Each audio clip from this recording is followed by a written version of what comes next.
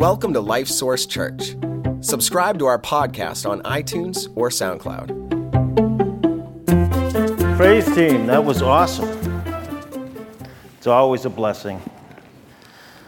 I was up earlier listening to them rehearse, and I think sometimes we take for granted how blessed we are to have the talented musicians that God has brought here. So today we're going to be looking at Psalm 31. It's in page 635 of the Pew Bibles. If you don't have a Bible with you, we encourage you to read along if you can. So today we're going to look at Psalm 31. It was written to the chief musician. It was a Psalm of David. When we think of David in the Bible, we think of greatness. We picture the young boy with a slingshot that defeated the giant. We think of royalty. We think of the king of Israel. We think of the mighty warrior who went on to fight many battles and conquered many. But David did have all those moments of greatness. But he also had moments of despair, moments of distress. And today in the Psalm, as we read through, we're going to see one of those times that David was going through. And I want to look at it, and I want to pull from that so that we can see how David dealt with it, how he dealt with these times of distress, so that maybe when we find ourselves in trouble, we may be able to use his example. So let's start Psalm 31. We're going to jump down and start in verse 9. Psalm 31, verse 9. Have mercy on me, O Lord, for I am in trouble. My eye wastes away with grief. Yes, my soul and my body. For my life is spent with grief, and many years with sighing. My strength fails because of my iniquity, and my bones waste away. I am a reproach among all my enemies, but especially among my neighbors. And I am repulsive to my acquaintances. Those who see me outside flee from me. I am forgotten like a dead man, out of mind. I am like a broken vessel, for I hear the slander of many. Fear is on every side. While they take counsel together against me, they scheme to take away my life. David was going through some pretty big troubles here. He's saying fear is on every side. He had it coming from every angle, his friends, his neighbors, his acquaintances. He had enemies out to get him. They were looking to take away his life. He was going through some severe stuff. So we're going to look at that today. But, we got to think we go through these things too. Maybe not to that degree. Distress comes in all different shapes and sizes. We have a member of our family right now going through distress, where Rory passed away. I just was speaking with him last Sunday morning. I couldn't believe it. And right now, Denise is having to deal with everything that she's dealing with. She's in that moment. We get overcome. And sometimes, that surprise death can really take us over. There's illnesses. We can get knocked with an illness out of nowhere. And how do we deal with that? There are all different trials, loss of a job, loss of finances. Things can just come in and turn our lives upside down. And then we start to struggle. And today we want to look at the scripture and see how we can deal with that, how we can get help in those times. And what we're going to see from the psalm, that when David was in these times, that he trusted God. Look at verse 1. He starts out the psalm, "In you, O Lord, I put my trust." And then we just read verses 9 through 13. Let's read 13 again for context, and then we're going to go on to 14. "For I hear the slander of many. Fear is on every side while they take counsel together against me. They scheme to take away my life. But as for me, I trust in you, O Lord. See, David had a trust in God, and that's where he went when he found himself in trouble. So we want to look at the different ways that David trusted God. And the first one we're going to look at is that David trusted his perfection. Look at verse 1. In you, O Lord, I put my trust. Let me never be ashamed. Deliver me in your righteousness. David knew right where to go. He went to God. And he says, in you I put my trust. But what he says next is very important. He says that he does this, he's asking him this according to his righteousness. And that's important. We don't want to miss that because that's the basis of David's plea. That's what he's going to God because of God's righteousness. So when we talk of righteousness, what do we mean? And it's difficult because God cannot be defined by the word righteous. Righteous is defined by God. I found this definition that I like. God's perfect righteousness. It's his nature, thoughts, feelings, and actions are always right. He himself is the final, absolute, or perfect standard of what's right and just.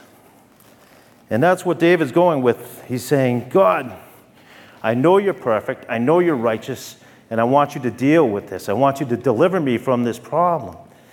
And in your ways. Because that's the problem we have with the world, is without God, the world does not have a moral absolute. The world does not have any absolute standards. We take God out of the equation, then who's right? Then it turns into a majority rule of what people think is right and wrong.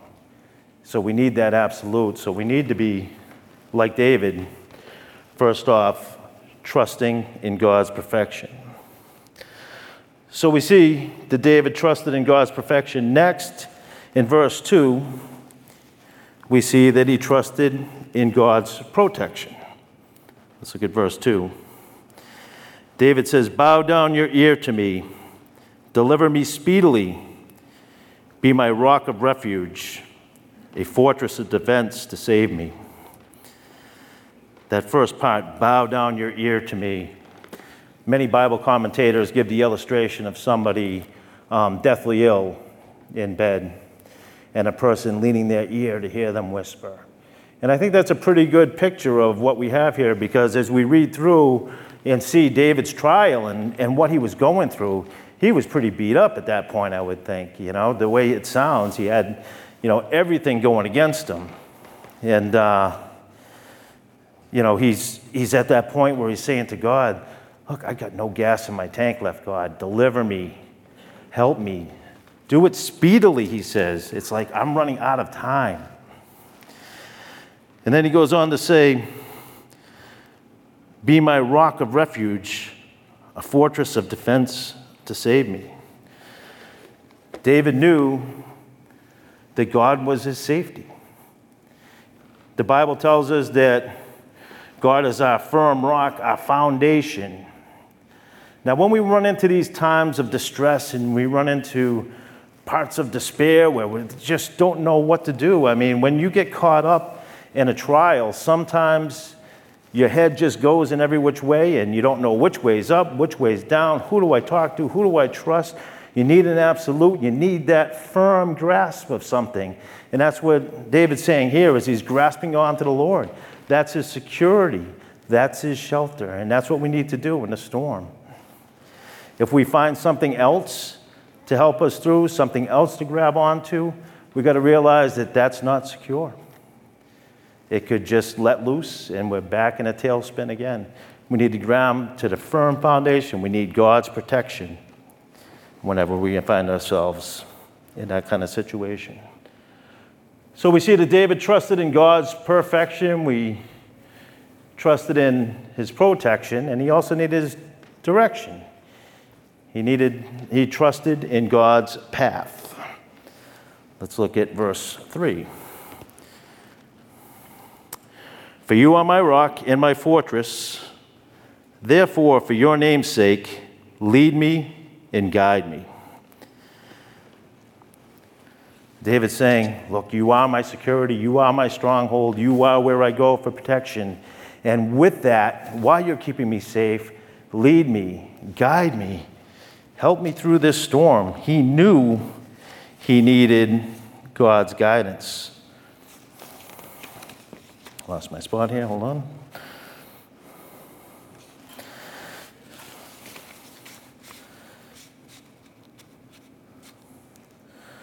So when we find ourselves in this part of despair, we need to do the same thing. We need to find his guidance. Again, when things are upside down, when we're going through a trial, the first instinct is to make it stop.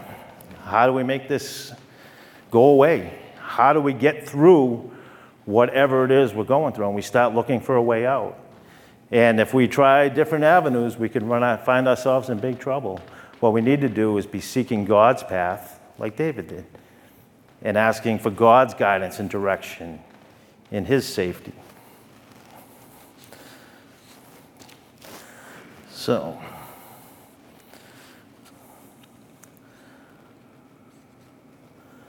let's look at Proverbs 3, 5 through 6. Trust in the Lord with all your heart and lean not into your own understanding. In all your ways acknowledge him, and he shall direct your paths. And that's it. That's in a nutshell. We need to be understanding, looking at his ways, not our ways, and asking for his direction and his guidance. So we see David asked for, he trusted his perfection. He trusted in his protection. He trusted in his path. Next we'll see he trusted in his power. Verse 4. David says, pull me out of the net which they have laid for me, for you are my strength. This image of a net is as if they were trying to trap a wild animal, where they put a net and they kind of hide it in the ground, and the unsuspecting animal comes up and they pull it. And David says, Lord, pull me out of the net which they secretly laid. David knew he was in trouble. Remember over in verse 13 we saw, for I hear the slander of many. Fear is on every side. While they take counsel together against me, they scheme to take away my life. David knew that there was traps being set and that they were out to get him, and he's asking for God to do it, but he's powerless. He realized that he was without power in this whole situation, and he wanted God's power. He says, in your strength, you are my strength. And then what he says next is very important. He says, into your hand I commit my spirit. You have redeemed me, O Lord, God of truth. So what we see here is a complete surrender. David knew he was completely powerless in this situation, and he's surrendering to God. And those words are familiar. They should be anyways. We've read those before. Look at Luke. What's the reference? There it is, 23:46. These were the last words Jesus spoke on the cross. And when Jesus had cried out with a loud voice, he said, Father, into your hands I commit my spirit. Having said this, he breathed his last. Total surrender. And that total surrender, the only way you can have that is with trust. David then goes on to say, I have hated those who regard useless idols, but I trust in the Lord. In other words, you are the only one I trust in. I don't trust in anything else. So what does this mean for us? How does this help us in these times of distress? Well, the first thing, we need to beware, we need to be vigilant, we need to watch for that net. Because the Bible tells us that the devil is like a roaring lion, roaming about, seeking who he may devour. Wow. But we do have an adversary, and there are traps that we can fall into. We need to be careful. We need to be watching at all times. And if we get caught into one, we need to ask God to pull us out. For work, I am a plasterer by trade. So one of the neat things about plastering is we get to walk on stilts. And so every time we come across somebody that's never seen anybody walk in stilts, it's like the circus just came into their living room. And the questions start coming out like crazy, you know. It's like, well, how is that? How hard is it to learn to walk on them? And, they'll ask a number of questions. And is it safe? And I'm like, really, the truth is when you're walking on stilts, the chances of you falling in the very beginning are very slim because you're very cautious. You're watching your step. It's after you've been walking on them for a while. And what I always tell the guys is what you got to watch for is make sure the floors are all clean. You can't have any tripping hazards because once you're on stilts, your vision is not the same of what's below. And we used to joke around. We had this laborer that would come in years back.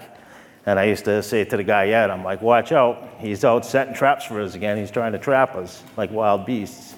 Because he would just put things in the way all the time. You'd come back in the room and there'd be a hose right in the floor and you're on stilts. And it's like, you can't have that.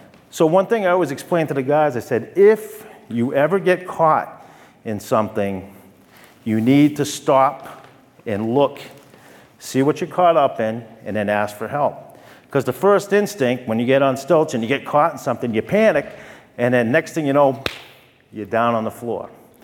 So you need to stop, and it's the same thing with us. That's what we need to do. If we get caught in that trap, don't panic, don't get worried, because if you do, you're apt to trip if you don't seek God first.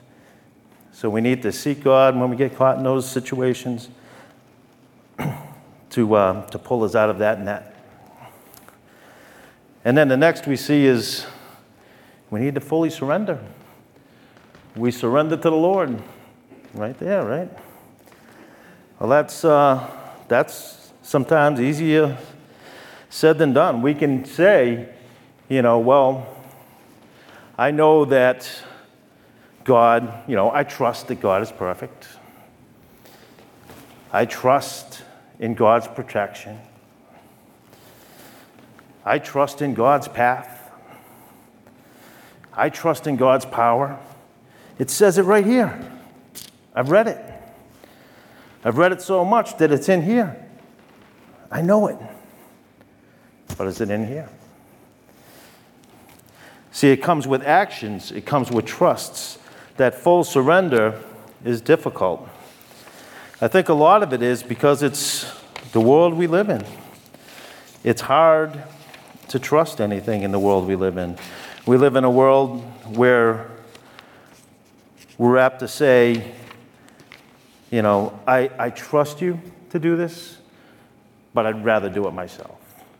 Because that's just the way we've been bred. It's like, who do you trust? You don't trust the government. You don't trust politicians. You don't trust your mechanic. We're just always in this situation of distrust. Don't trust this one. Don't trust that one. And that can